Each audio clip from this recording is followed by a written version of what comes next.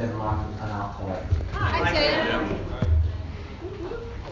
Tim. Aviad just said about the microphone, it's not really connected, but it still works. That's a very good description of me as well.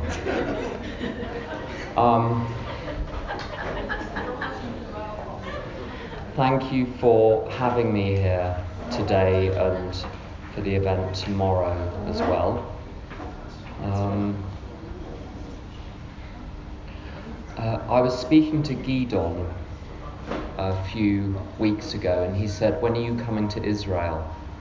And I said, "When I'm invited. I'm going to wait till I'm invited." It's like vampires, they can't come in unless you invite them in. So British alcoholics, vampires, same category. Louder? Okay. I think I'll use my voice to project more than the microphone. My friend Tom says that he's an alcoholic and 100,000 Al-Anon meetings helps. I've needed a lot of help from a lot of people. Can I stop this? Yeah. There's noise. Having a hard time to hear. Do you guys turn like mix the microphone? Yeah. Make it louder and clearer. Too loud. No, it's You can also close the front door. I'll do that.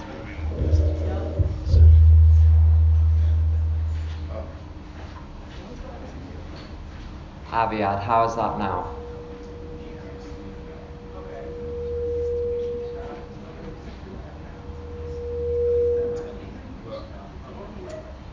Right, so how is that now? Can you hear? I'll project a little more directly to the back of the room, okay? As I say, I've needed a lot of help from a lot of people in a lot of different fellowships. What I have to offer... No, it's that. What I have to offer comes from a lot of different people. We could turn the microphone off and It's gotta go down. Yeah. It can't be that high. we could turn it off. I can try to project. Okay, so as long as I do it from my diaphragm, I'm fine. Okay, can everyone hear me now? Yes. Okay, and you're fine at the back. So what I have to offer today is my experience, strength and hope from a lot of different angles. I'm not an orthodox AA member, so if you like a very literal approach to the big book, we may not get on, who knows. Anything I have to offer, if it's helpful, that's wonderful. If it doesn't help, don't worry about it. It's going to be fine. We don't all have to agree. We don't all have to have the same experience.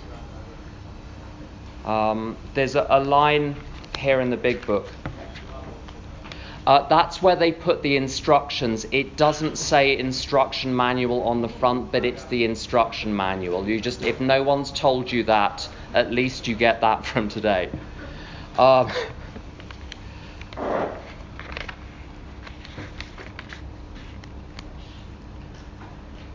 There's a line here at the end of the preface where it says, if you have a drinking problem, we hope that you may pause in reading one of the 42 personal stories and think, yes, that happened to me.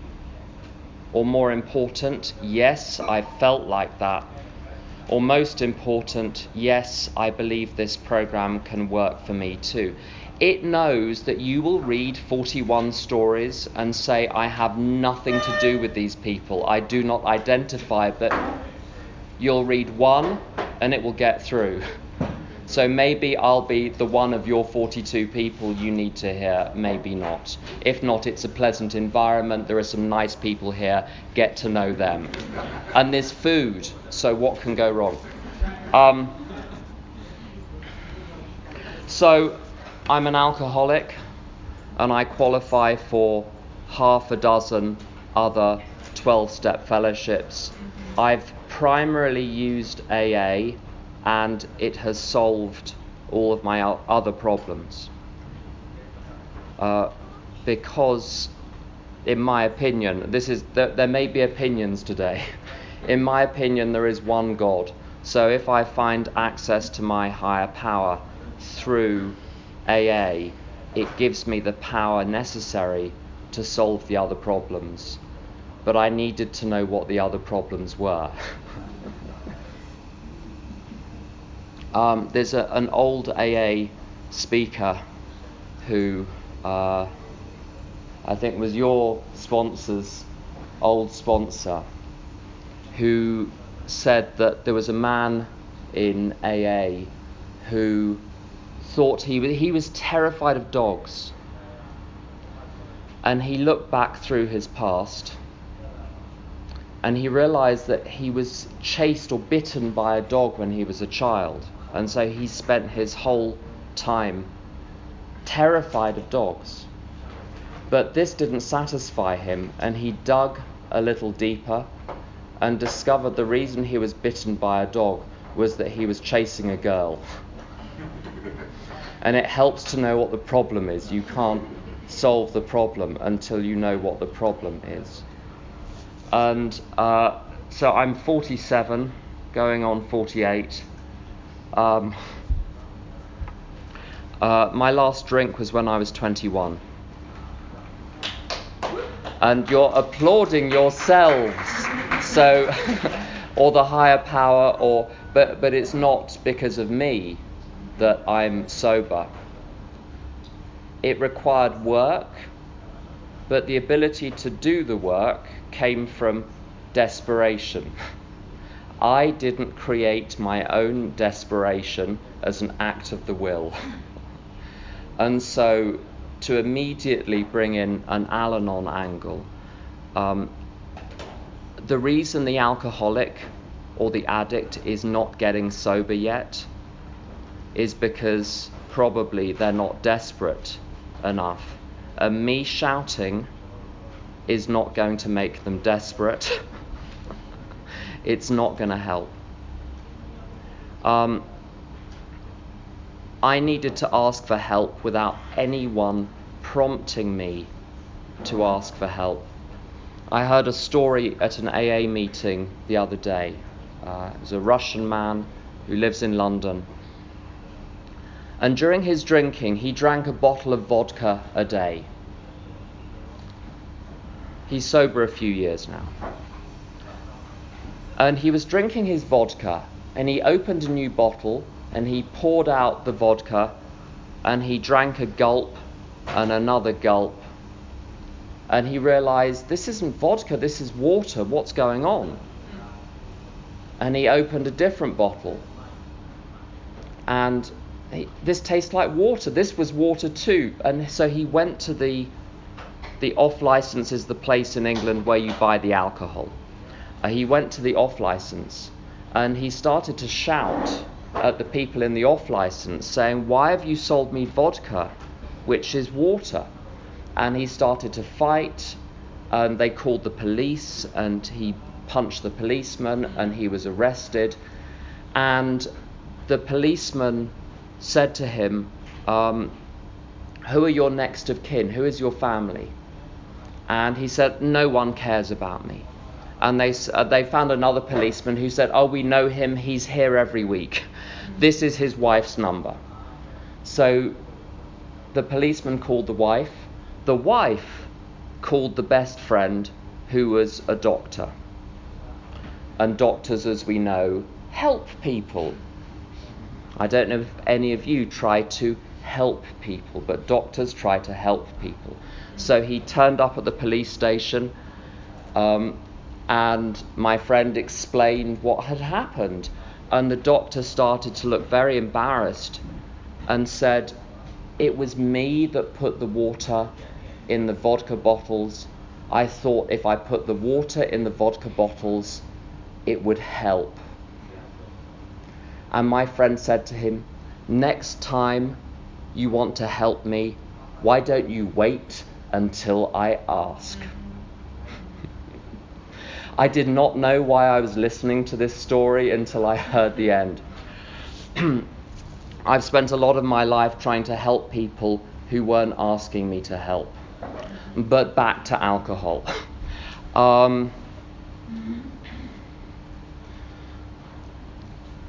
Let's have it on the record that I drank buckets and buckets of alcohol and terrible things happened. I don't want to spend the next 6 hours talking about the terrible things that happened when I drank. But what I do need to explain is how I know I'm an alcoholic and not just a heavy drinker. And there's a very helpful passage to me, which, if you have your big books handy, is at the bottom of page 20 and the top of page 21. It says, "Then we have a certain type of hard drinker. He may have the habit badly enough to gradually impair him, that's harm him, physically and mentally. It may cause him to die a few years before his time. And by the time I was 18, before I ever drank, I was neurotic but essentially sane." Neurotic is when it bends, psychotic is when it snaps. And you have two separate parts and you can't glue the two parts together again. Like one of those plastic rulers. A neurotic ruler, you bend it, it's The whole analogy again. Okay, so neurotic is when it bends. Psychotic is when it snaps. So a plastic ruler, you bend it and it's still under tension, but it's still intact. You can still measure things with it. Psychotic is when it's snapped. The two pieces don't fit. You can't measure things anymore. Before I ever drank, I was neurotic. I wasn't yet psychotic. But by the age of 18, the only thing that was important in my life was escaping this world. And I would spend a little time in what you called reality in order to polish the front door. As long as the front door looked clean and tidy, who cared what was inside the house? But I was getting physically sick. I was getting crazy. I was having incidents where I was behaving like a wild animal. And not one of those cute wild animals, the crazy wild animals. And I could see, my brother, by the way, was an alcoholic who committed suicide when he was 28.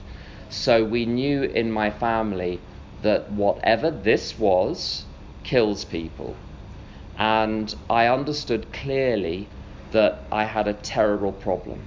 So far so good. I might be a certain type of hard drinker. However, if a sufficiently strong reason, ill health, falling in love, change of environment, or the warning of a doctor becomes operative, this man can also stop or moderate. Stop or moderate. Two options. If you're having a terrible time, those are the two remaining options. If carry on is not an option, you've got stop or you've got moderate. Says this man, the certain type of hard drinker, can also stop or moderate, although he may find it difficult and troublesome and may even need medical attention. Let's look at stop. Okay, option one. How many of you have lived in Russia? None of you have lived in Russia. Maybe you know some people who've lived in Russia. Just nod slowly if you have. I spent the end of my drinking in St. Petersburg, trying to get sober. They were still calling it Leningrad, and the name on the label was St. Petersburg, but it was still Leningrad. This was really clear. And when you buy a vodka bottle in Russia, it may be the same here. When you buy a vodka bottle, there is a little metal cap, and you unscrew the cap and you pour your glass of vodka, and if you're foreign, you try to screw the cap back on, but it just goes round and round and round. You're not going to be screwing the cap back on. The bottle is not going in your bag. It'll go everywhere, so you have to drink it. Now, back in England, I discovered that none of the bottles had ordinary caps anymore. The bottle was going to be finished.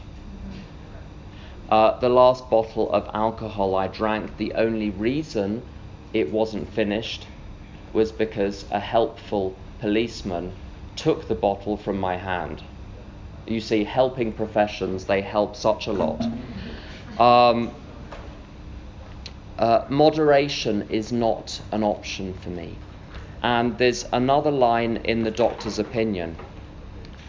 It's on the second page of the doctor's opinion. They've messed up the page numbering. There are hundreds of versions of the big book, and none of the page numbers in the doctor's opinion agree. So this is on the second page of the doctor's opinion.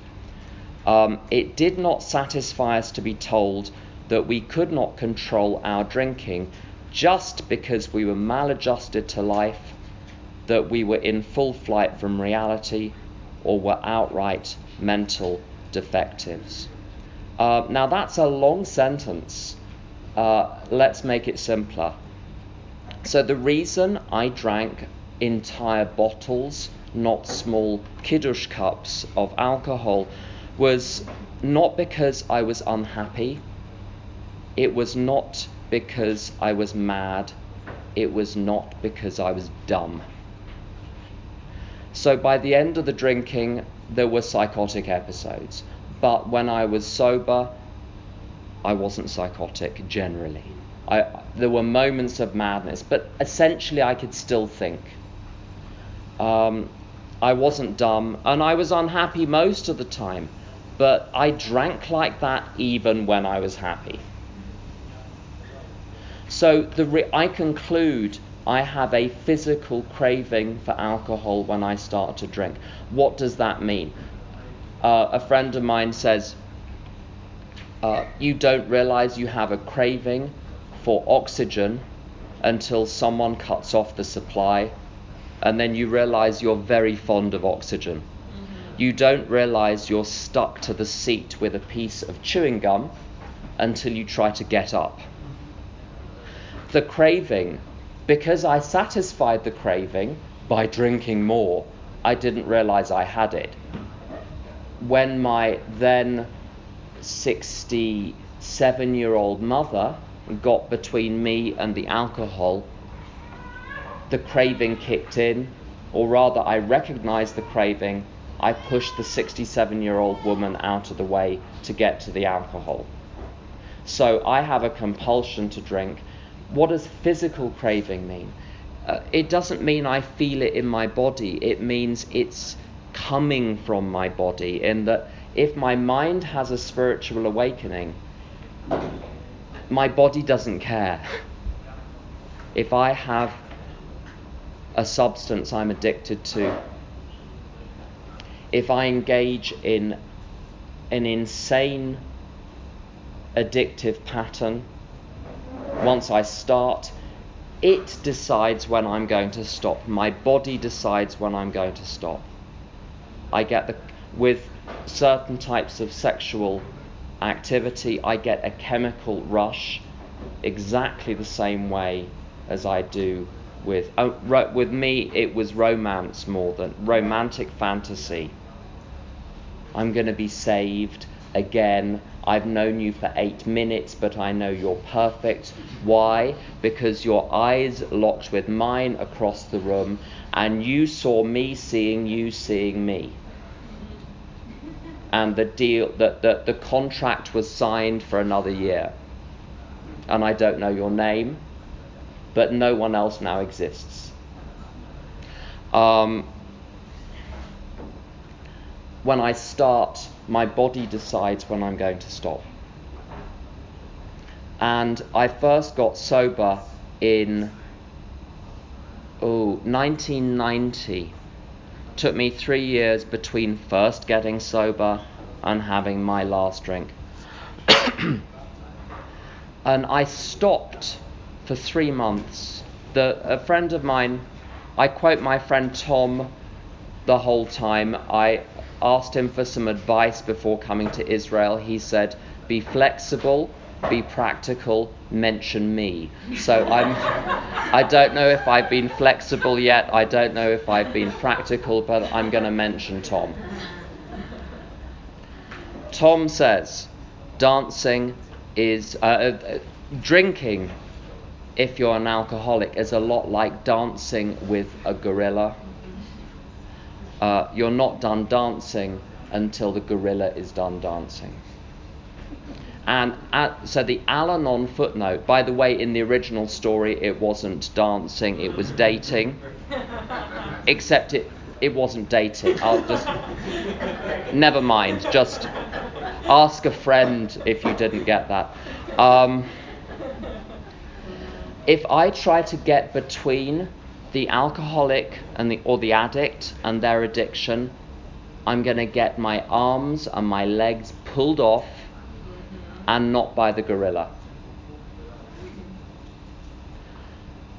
So the gorilla lets go when the gorilla lets go. In 1990, the gorilla let go.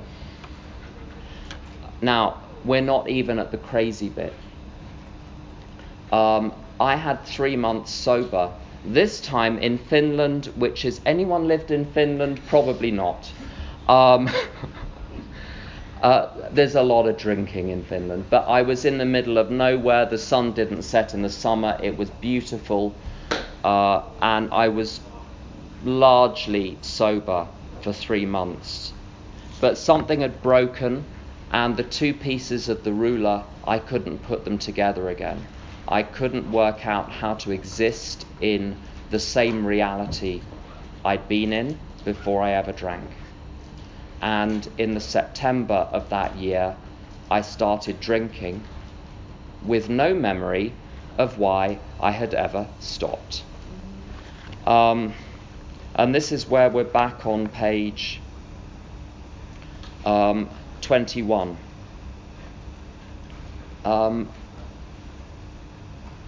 The certain type of hard drinker can stop or moderate if he has a good enough reason. And I could stop for a while, but I always started again.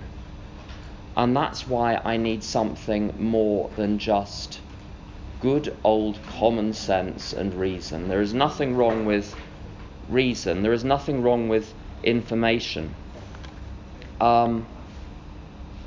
There's a useful passage on the bottom of page 44 of the big book, top of 45. If a mere code of morals, I didn't have a code of morals. Or a better philosophy of life, I had no philosophy of life. When I was 11, I said to my mother something like, I'm depressed. And she said, oh, we're all depressed, but then you get married, you have children, and that keeps you busy.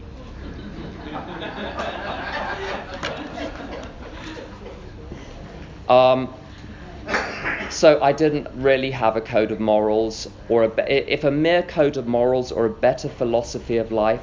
I mean, the advantage of that philosophy, at least it's simple, at least it's clear, you know what you have to do. The other element of the philosophy of my life came in when my brother committed suicide. I was 10, 11, somewhere in there. I don't know the exact age. That tells you something about I tend to block things out.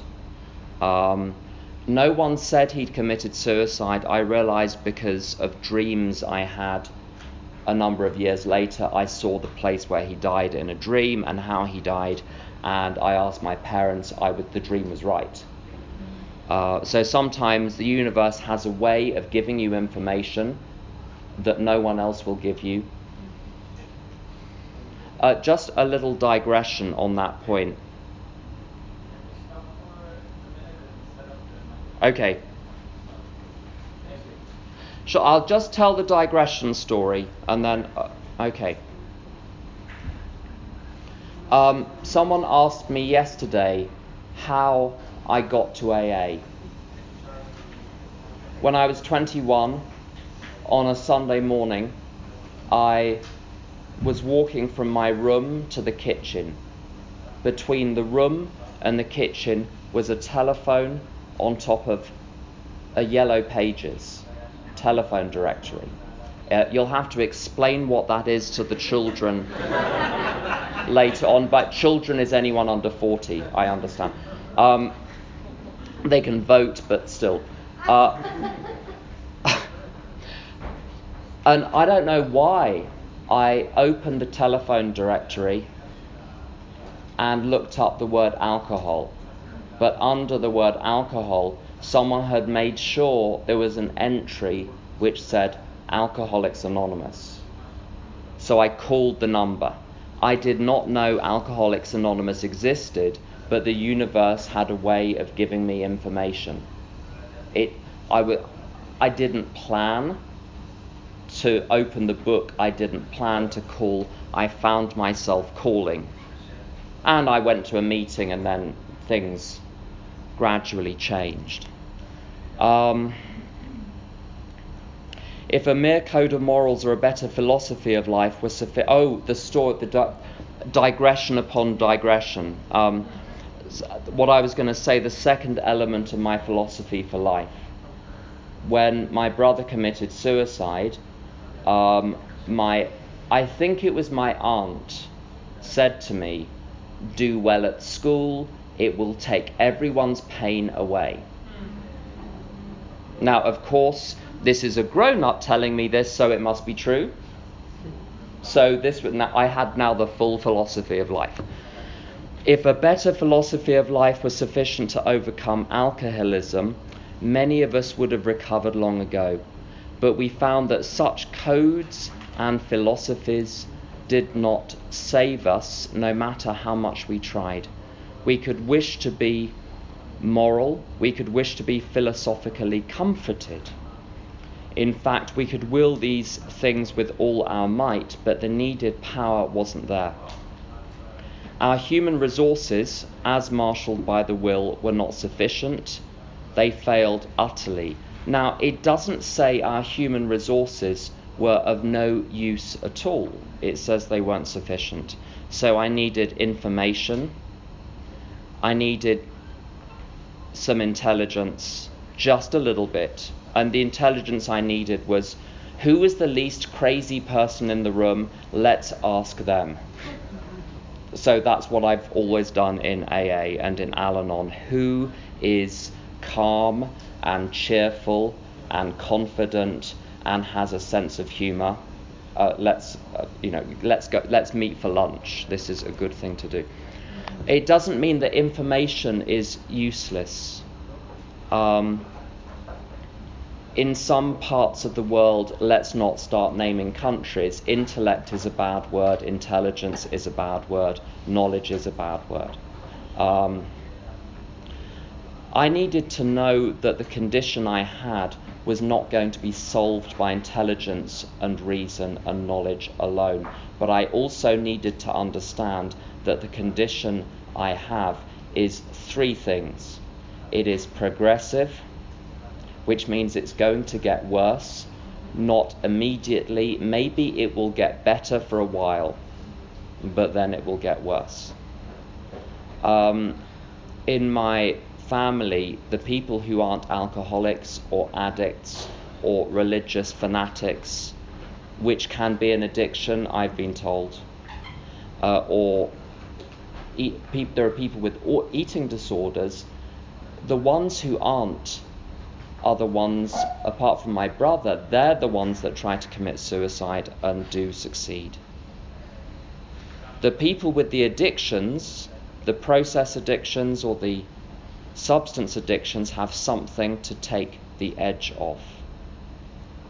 The condition in my aunt, she's 88 and she has the family disease of alcoholism in one of its forms. She's 88 or so it's 86, 87, 88, somewhere in there. My mother is 90. And she finally tried to commit suicide in the last few weeks. So this is it progressed and it progressed and it progressed until the point that it was, in her case, almost fatal. It's also incurable, which means that I'm almost 26 years sober. It's 25 years since my first Al-Anon meeting, which I went to because he has the problem. He still has the problem, like the person I went to Al-Anon for still has the problem. You can give him the keys to things today and trust that the thing will be okay, but he still has alcoholism.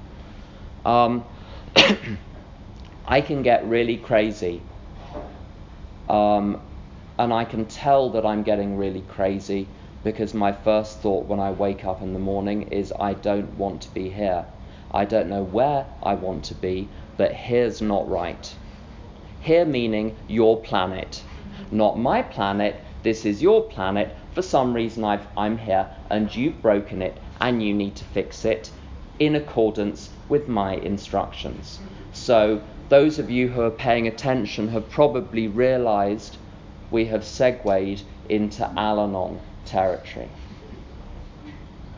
So I'm going to do something on my understanding of Al-Anon Step 1. No one agrees with me in Al-Anon on this, but no one agrees with anyone in Al-Anon. That's why there are 37 Al-Anon books, each written by 2,000 people, and you compare two pages. It's like, are they even in the same fellowship? I find something useful on every page, but nothing makes sense. So my understanding of my Al-Anon Step 1, there is a really basic level. About 10 years ago, I had been telling sponsees how to work an Al-Anon program because I didn't have an active alcoholic in my life, and I'd used Al-Anon principles, an Al-Anon mentor to sponsor me. I had I thought a pretty good Al-Anon program. When other people had a problem with their alcoholic, I knew exactly what to say and it helped. And then my best friend was in relapse on alcohol, on drugs, on all sorts of things, and I forgot everything I knew. And I went into full-blown Al-Anon relapse with no warning. And I'll tell you what that looked like. My Al-Anon problem is all about responsibility. Not knowing what is my responsibility and what is your responsibility. My first part of my Al-Anon slip was, I'm responsible for you. If I don't carry the message to you, no one else will. Because I'm special, you're special, we have a very special bond, and so I can reach you where no one else can. So I'm going to explain it very, very carefully and very, very simply. And if you don't get it, I'm going to repeat myself. And then I'm going to get angry because anger's going to help. Anger will get the message through the wall of denial. So I bulldoze. Whenever we can stop. Okay, I'll tell this one story. I know you've heard that one before, but I'll finish the step one, then we'll have a little pause and some time we'll have a break after that. So I take on different characters when I'm in my Al-Anon slip. The first one is the bulldozer. I'm getting from A to B, and I don't care who is in the way and who needs to be used in order to get there. So I put myself in charge of other people's recovery. These are the meetings you're going to go to. This is who you're going to call. I get them to call the person, and it's delicious because I have all the power and I don't need to look at what's wrong with me. There is a moment where everything is going to be fine because I'm now the center of the universe. And who needs God who? And along with that role comes the saviour and the prime mover. The prime mover is the cause of everything. If they're upset, it's because of me. If they have a scowl on their face, it's because of me. If they had a good day, it's because of something useful I told them. It all comes from me. The martyr. So when you do everything yourself, because if they do it, it won't be done right. You'll have to do it again anyway. Because none of the dishes can go on. If they do the dishes, you'll have to take down the dishes when they're out of the room and rewash them, because they have no idea. I mean, that may be because they're men. When they go to, at man's school, they don't teach them how to do that stuff. But in any case, this is the martyr. I'm exhausted, and it's your fault because you're incompetent. So if you weren't so incompetent, I wouldn't have to be dead. The button pusher. So I'm good at knowing where other people... I can spot your weak points from 50 paces. And I know how to cause pain. You know those thrillers where they're trying to torture the truth out of someone, and they send all of the bullies in with the huge weaponry, and it doesn't work, and the spy doesn't tell the truth. And then they send in the Chinese doctor with these tiny little instruments of torture, and within 10 minutes the truth is out. And this is one of my Al-Anon skills, is that I pay attention to other people's defects, and I know exactly where to put the knife. Florence Nightingale. So the nurse, there is nothing more delicious than being the person that other people come to for help. So Florence Nightingale was a famous nurse in the middle of the Crimean War, which was one of the worst wars where the British have been involved in many terrible wars. This was at least in one of the top 100 terrible wars we've been involved in. What's interesting about Florence Nightingale is she didn't stop the war, she just tended the wounded.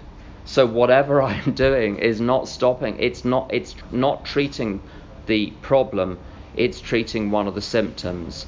But more wounded are coming in, and there is no relief, and I'm exhausted. And I don't know if you have seen a film called Misery, where a character in the film finds in a car crash her favourite author, and she says to him, "I'm your number one fan." And she drags him to her house to look after him and make him better.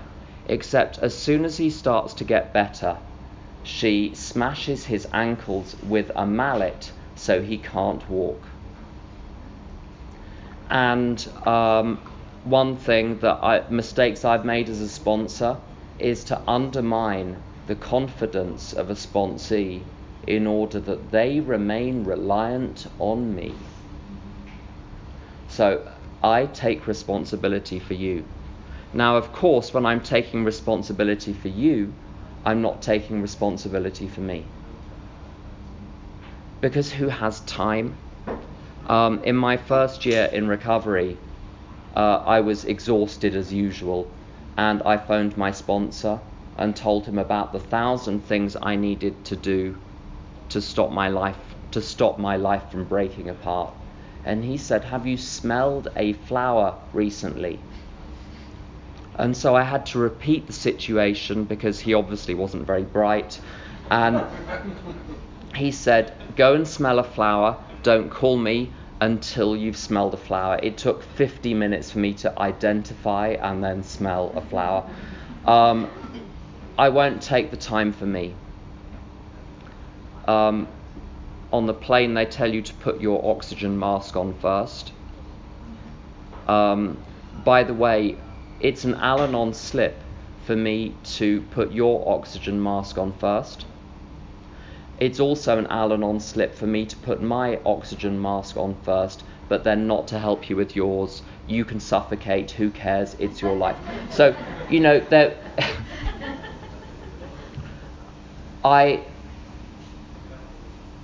I can't do for you what you can do for yourself, but if you can't do it for yourself, it is my job to help you. So my Al-Anon problem is I'm not responsible. Okay, so I can, but I shouldn't do for you what you can do for yourself.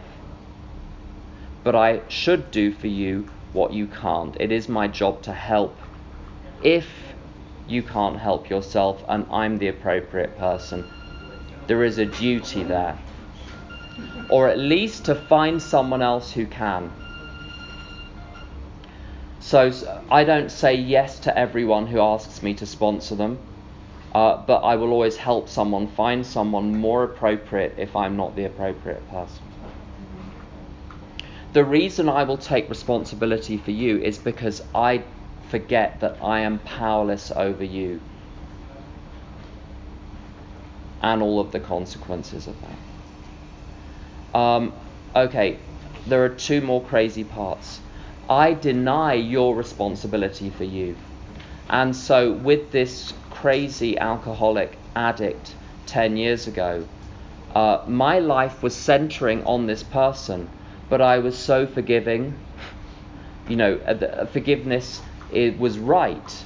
But I denied his responsibility for taking care of his own recovery. And I let myself be used for the benefit of his addiction and his recovery. So it's where I let myself be trampled on and I failed to set adequate boundaries. Because I won't let you take responsibility for you. And then, it gets even crazier. And I've had relationships with alcoholics where you are responsible for me. If I feel something, it's because you've done something. Or, I'm broken, you're the sweater. I'm cold, you're the sweater. I'm the problem, you're the solution. You're going to fix me. And I don't know why I've always sought out alcoholics to fix me or addicts to fix me, but they're just a little less dull than ordinary people. And I think I understand why in my own case, and I'll finish on this point so they can do lots of neat technical stuff.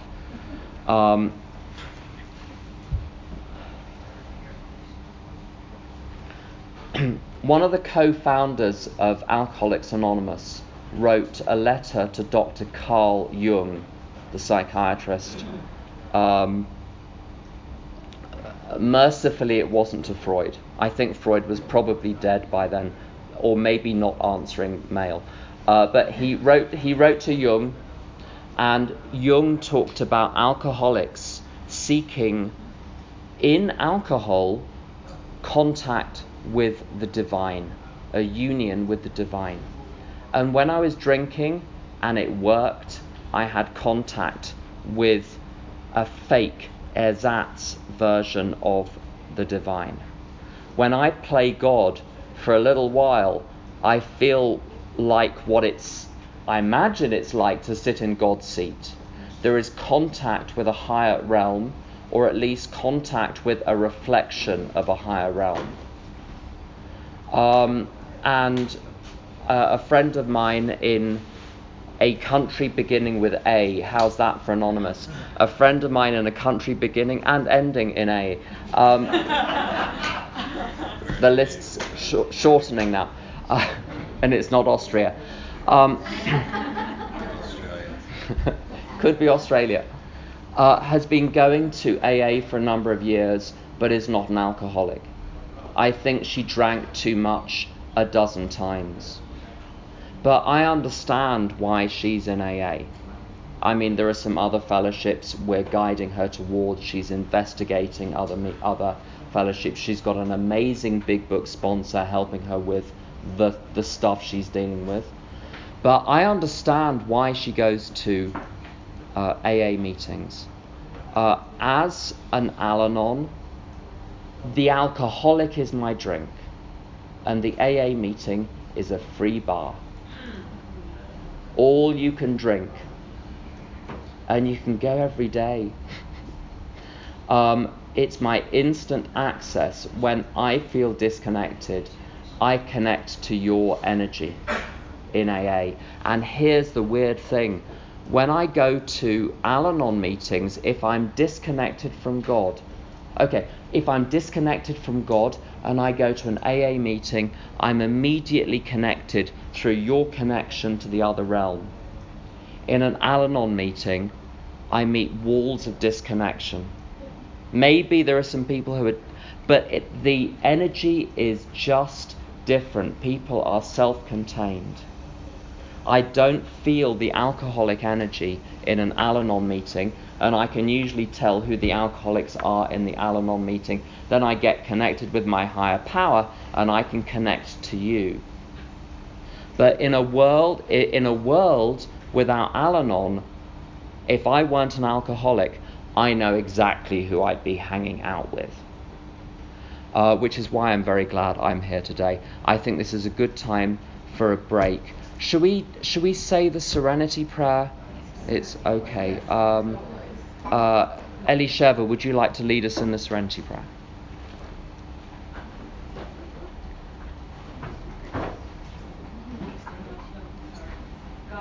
God, grant me the serenity to accept things I cannot change, courage to change things I can, the wisdom to know the difference.